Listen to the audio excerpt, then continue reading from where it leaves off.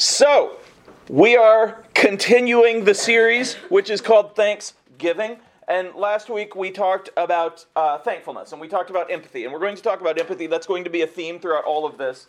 But we talked about the 10 lepers who were by the side of the road, and only one of them came back to thank Jesus. And it turned out he was the Samaritan, which is the one that was hated the most, and probably the one that was shown the least humanity over the course of his life. And so maybe that's why he came back, because he was so unused to being treated like a person. So imagine that nobody ever treated you like a person. The first time someone's nice to you, like, you're really going to be thankful for that. And so he showed that. The other 9, it's easy to kind of paint them as villains because they didn't come back and thank him. We don't know what they did. My hope, and we don't know, but my hope is that they went on and they were so engrossed in talking about Jesus and sharing what he had done and showing that they were healed and like really bringing the message to the people. Like, that would be on top of it. That would be awesome, because there are different ways to show thankfulness. But it starts with that empathy. And so this week, we're going to talk about seeing the needs around us. One of the things that is really easy when you're comfortable in life, and all of us are in some version of middle class or some version of comfort. I believe Rob's a millionaire, but aside from that, all of us are in some version of that same area. And so it's really easy to kind of get caught up in our own struggles, because life's not always easy, and we have bills, and we have hard times, and school is rough, and life is rough, and all of these things happen. So it's really easy to get caught up in those things, because those are legitimate concerns, and to not see the needs of those around us. So we're going to read from Luke chapter 16, verses 19 through 31. Jesus said, "There was a certain rich man who was splendidly clothed in purple and fine linen, and who lived each day in luxury. At his gate lay a poor man named Lazarus, who was covered with sores. As Lazarus lay there longing for scraps from the rich man's table, the dogs would come and lick his open sores. So that's really gross. But one of the things is, this is kind of in the section where there's a lot of parables, and it says it's the parable of the rich man and Lazarus, but it's the only time in a parable that Jesus uses names. So you start to wonder, maybe he had more to say with this, or maybe he was actually talking about something that happened. But regardless, it is a very specific example. And so he's talking about Lazarus. It's not the same Lazarus that he'd raised from the dead, but he's talking about a man named Lazarus, which was kind of like the John of the day, apparently. But this guy was sore. And so maybe he had leprosy, maybe he had other diseases. But one of the things that you'll find is, if you don't eat a healthy diet, and I'm not talking that you have to eat vegetables every day and fruit and all that stuff. I'm saying if you don't eat a regular diet of semi-healthy food, you will start to develop sores. And so it's something that goes with being unhealthy. And I'm talking if you just eat bologna every single day for every single meal, you're going to be super unhealthy. Or if you just eat potato chips, or you just eat one specific thing that doesn't have any vitamins or minerals or anything, you're going to develop sores. You're going to be hurting. You're going to have health problems. And so he was doing that, but it wasn't by choice. He was literally only eating what he could. Only eating was there. He probably ate some of the dog's food. He probably ate some of the pig's food. He probably ate things that fell on the ground. He probably ate all of these different things. And so he's just laying there. Now, it talks about the rich man, and this is where we're starting. This is why we're starting here. The rich man lived in luxury. This guy was right outside his gate. The rich man walked by him every single day. This guy is dying. Now, a lot of people have a lot of different opinions upon what we do with people that ask for money, what we do with people that are asking for food, or whatever it is. But regardless, it seems like the rich man, and this becomes clear later, just doesn't see him. He trained himself not to see him. He trained himself not to care. And once you start to do that, once you train yourself to not see someone in need, it's really hard to see anyone in need. It's really hard to pay attention to those around you, because you get so caught up in your own stuff. Now, nobody in this room is super rich, like I said, so we can't afford to go around giving money to everybody, giving money to charities, handing out food and all of those things. I'm not saying that. What I'm saying is, there are people that are truly in need, people that are truly hurting, people that are truly just suffering. And it's more than just about money, and it's more than just about food, and it's more than just about sickness. It's about a lot of different things. There are people that really just need someone to care, just need someone to listen, just need someone to see them, to hear them. And so in this case, Lazarus is that person. He represents all of these people. And so Jesus is talking about this. We're going to go to the next part here. Finally, the poor man died and was carried by the angels to sit beside Abraham at the heavenly banquet. The rich man also died and was buried, and he went to the place of the dead. There in torment he saw Abraham in the far distance with Lazarus at his side. The rich man shouted, "Father Abraham, have some pity. Send Lazarus over here to dip the tip of his finger in water and cool my tongue. I am in anguish in these flames." But Abraham said to him, "Son, remember that during your lifetime you had everything you wanted, and Lazarus had nothing. So now he is here being comforted, and you are in anguish.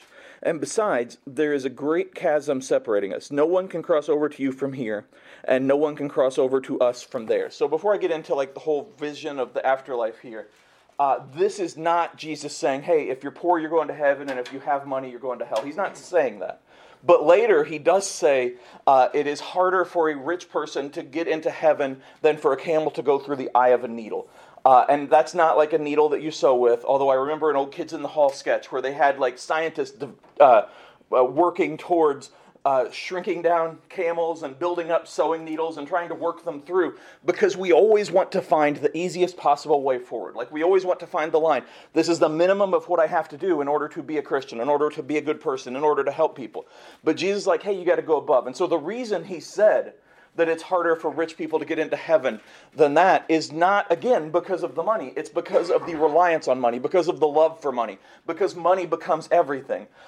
If you talk to a billionaire, if you pay attention to one of the sports owners, very frequently they talk about how they need more money or how they need to do more things with it. They need to get more. They're always trying to get raise their stock prices. They're always trying to buy more things. And again, there's nothing wrong with that. But it starts to take the place of everything else. The focus on getting money starts to take the place on everything else. And so that's why he's talking about this. And so for the rich man in earth, he didn't care about anything else but himself. He just cared about having his money. He just cared about the stuff that he had. He had a PS7, and he loved playing it. And so he was doing all of this stuff with his money and all of this stuff with his things. And he didn't care about anybody. He didn't see anybody else but himself. And so because of that, he didn't look to Jesus, and he didn't change, and he didn't grow, and he didn't help people, and he didn't love people. All he did was look out for himself. And so Jesus is like, hey, if you only look out for yourself, and if you only are trying to get money, and if you're only trying to get what's yours, and you're only trying to improve your life on earth, that's going to work out very poorly. And so with Lazarus, it's not that he was poor, that is why he went to heaven, but apparently he had given his life to Jesus, and his heart was pure, and he turned to him. And so on earth, he just lived his life and did what he could, and he did his best. Often we think that somebody who's in need, it's their fault that they're that way, but a lot of things can happen to kind of put you that way. So Lazarus could have had a lot of deaths in his family. He could have had an illness that nobody would hire him from. We talked about leprosy last week. Those 10 lepers, they had no choice but to be outside of society. So who knows with Lazarus why he was in this position. I know that when I was in Seymour and I was bordering on poverty, it would have been very, very easy to go over that border into being homeless, basically. And I think about that a lot. Now, I was able to get a job and to come to Ohio and do all of Ohio, the land of milk and honey, and do all of these different things. That's a Bible joke. Do all of these different things that helped me, and God provided for me. But it would have been very easy. And I think sometimes we think, well, that'll never happen. That's only for other people. That's for people that make bad choices. That's for people that don't do the right thing. That's not how it works. Sometimes stocks go bad. Sometimes people lose their jobs. Sometimes bad things happen. And I'm not saying that to scare you. But I'm saying that nothing makes us better or worse than anyone else, whether they're rich or poor. We all are here together, and we all have to pay attention to each other. We all have to love each other. We all have to listen to each other. We all have to try to be better together. And so the reason Lazarus is in heaven and the rich man is in hell has nothing to do with money.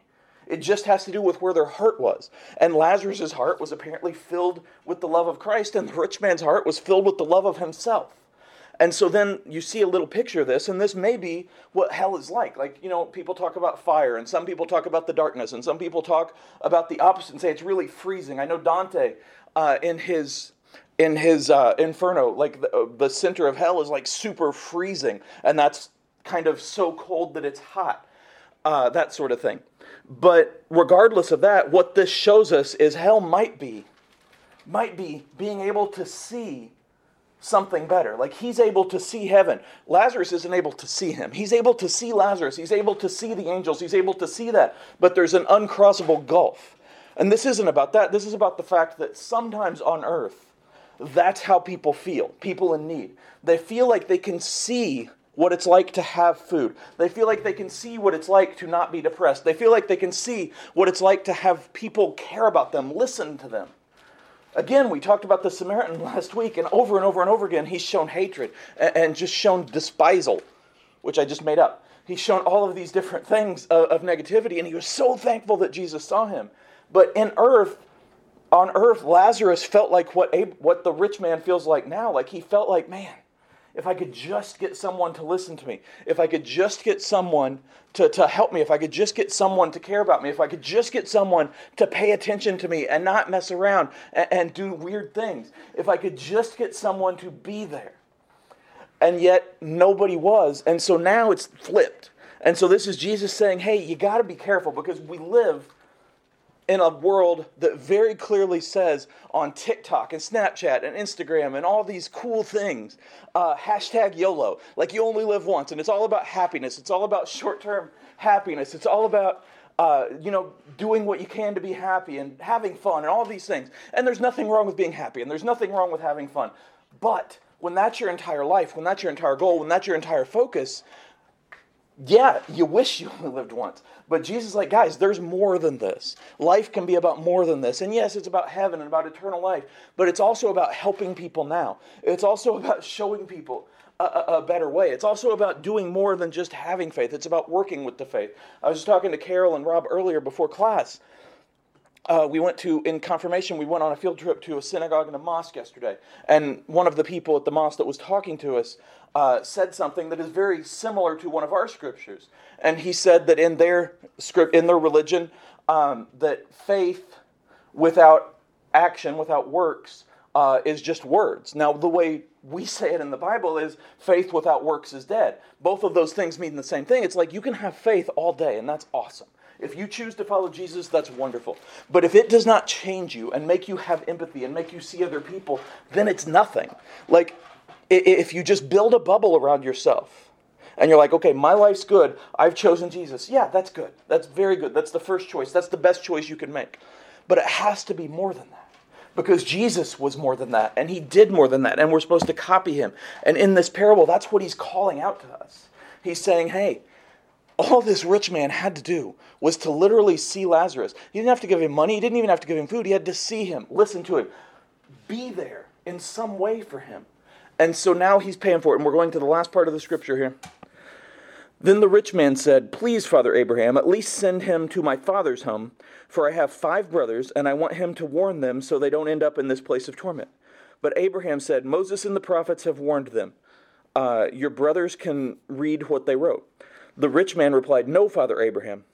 But if someone is sent to them from the dead, and they will repent of their sins and turn to God, they will repent of their sins and turn to God. But Abraham said, if they won't listen to Moses and the prophets, they won't be persuaded even if someone rises from the dead. And that sounds crazy, but it is absolutely 100% true, because Jesus rose from the dead, and there were people that did not listen to him even then. Now, before that, people still didn't listen to him. Some people did, and some people got it. But even after that, people did not listen. And his followers could talk about firsthand experience, and people did not listen. And we like to think, yeah, you know what? I'm doing this. I just need a sign. I just need something big to happen. Or this person over here just needs something big to happen, and then they'll get it. They'll change. That's not how it works, because we all know what's right. And we all know what's wrong. But we continually, not all of us, but a lot of times we continually allow ourselves to be pushed the wrong way because it's the easiest, because it's the quickest, because it's the most fun, because it's the most lucrative, whatever it is. And that sucks. And I've said this before, and I'll say this again, like the generations before you guys have really screwed things up. Like all of us have really screwed things up. And so now it's on you, and everybody's like, hey, you guys have to do better, and people are hard on you, and people expect more of you, and people expect less of you, and it's really weird. But you can do better, because you have seen the mistakes of the people before. And it's not that everybody before sucked, and it's not that everybody before did things wrong, but a lot of us did. Because over and over and over again, we do not see people in need. We do not hear people that need. We do not feel what other people feel. But that's what we're called to do. And Jesus in this parable is, again, he's not saying money is bad and not having money is good.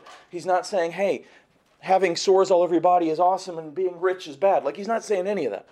He's saying you have to live for more than yourself. You can have stuff. You can have a comfortable life. You can have good grades. You can have good stuff. You can have a good job, but you have to live for more than yourself, because our life here is about more than that. And we're moving towards something. And we know that there's something amazing at the end. And so we have to be bursting to show other people that. I'm not saying take a Bible and quote scripture at everybody. I'm saying show them what's in the Bible with the way that you treat them, with the way that you talk, with the way that you live, with the way that you love, with the way that you hope. We are called to be different. And it's really hard sometimes, because sometimes our lives are so hard. And people are so mean to us, and people are so hard on us, and we struggle so much, and I get that, and that's real. And I'm going to say this, regardless of your age, regardless of what you struggle with, if something hurts you, it hurts you. I don't care if other people don't understand it. I don't care if it's like, oh, you're too young, you won't if something hurts you, then it hurts you. So I get that things are hard, and I get that you're not necessarily in a place where you can go around the world and do a lot of charitable things. But you are at a place where you can show love to everyone, and you can show what Jesus looks like to everyone, and you can do better. And that's what all of us have to do. The adults here are not exempt from this, because we have to do better, because that's what Jesus told this story for. That's what he did. And it starts, like I said last week, with being thankful for what we have. Not saying, hey, you know what, my life's awesome all the time. Not saying I never have any problems, because we do. And sometimes life's not awesome. But being thankful, looking for the good. Looking for something in our life to cling to, looking at him, but then looking for something else, but then carrying that into empathy. And empathy is more than sympathy. It's not just understanding what other people feel, it's trying to feel that. It doesn't mean erase your own feelings. It doesn't mean that you have to ignore yourself and ignore your own feelings. What it means is trying to understand what other people are going through and putting yourself in their place. And then taking that and being there for them in a way that you can, whatever that means. And if you can't be there physically for them, if you can't give them anything, pray for them. Just whatever it is. Sometimes showing love, sometimes showing empathy, sometimes showing kindness is as simple as not being a jerk to people. And all of us can do that. And so Jesus here is saying, hey, you can do this, because he wouldn't tell us to do this if we weren't able. So we just have to do better. We are not perfect. You're not going to be perfect. You are going to have your own problems. And so sometimes you're going to need help too, and that's cool. And you should ask for help. You should receive it. But also be aware of the world around you. Be aware of the people around you. Don't build that bubble like so many adults do. But allow yourself to see and feel what other people are going through, so that you can be like Jesus in a world that really, really, really needs to see him. That's all I got.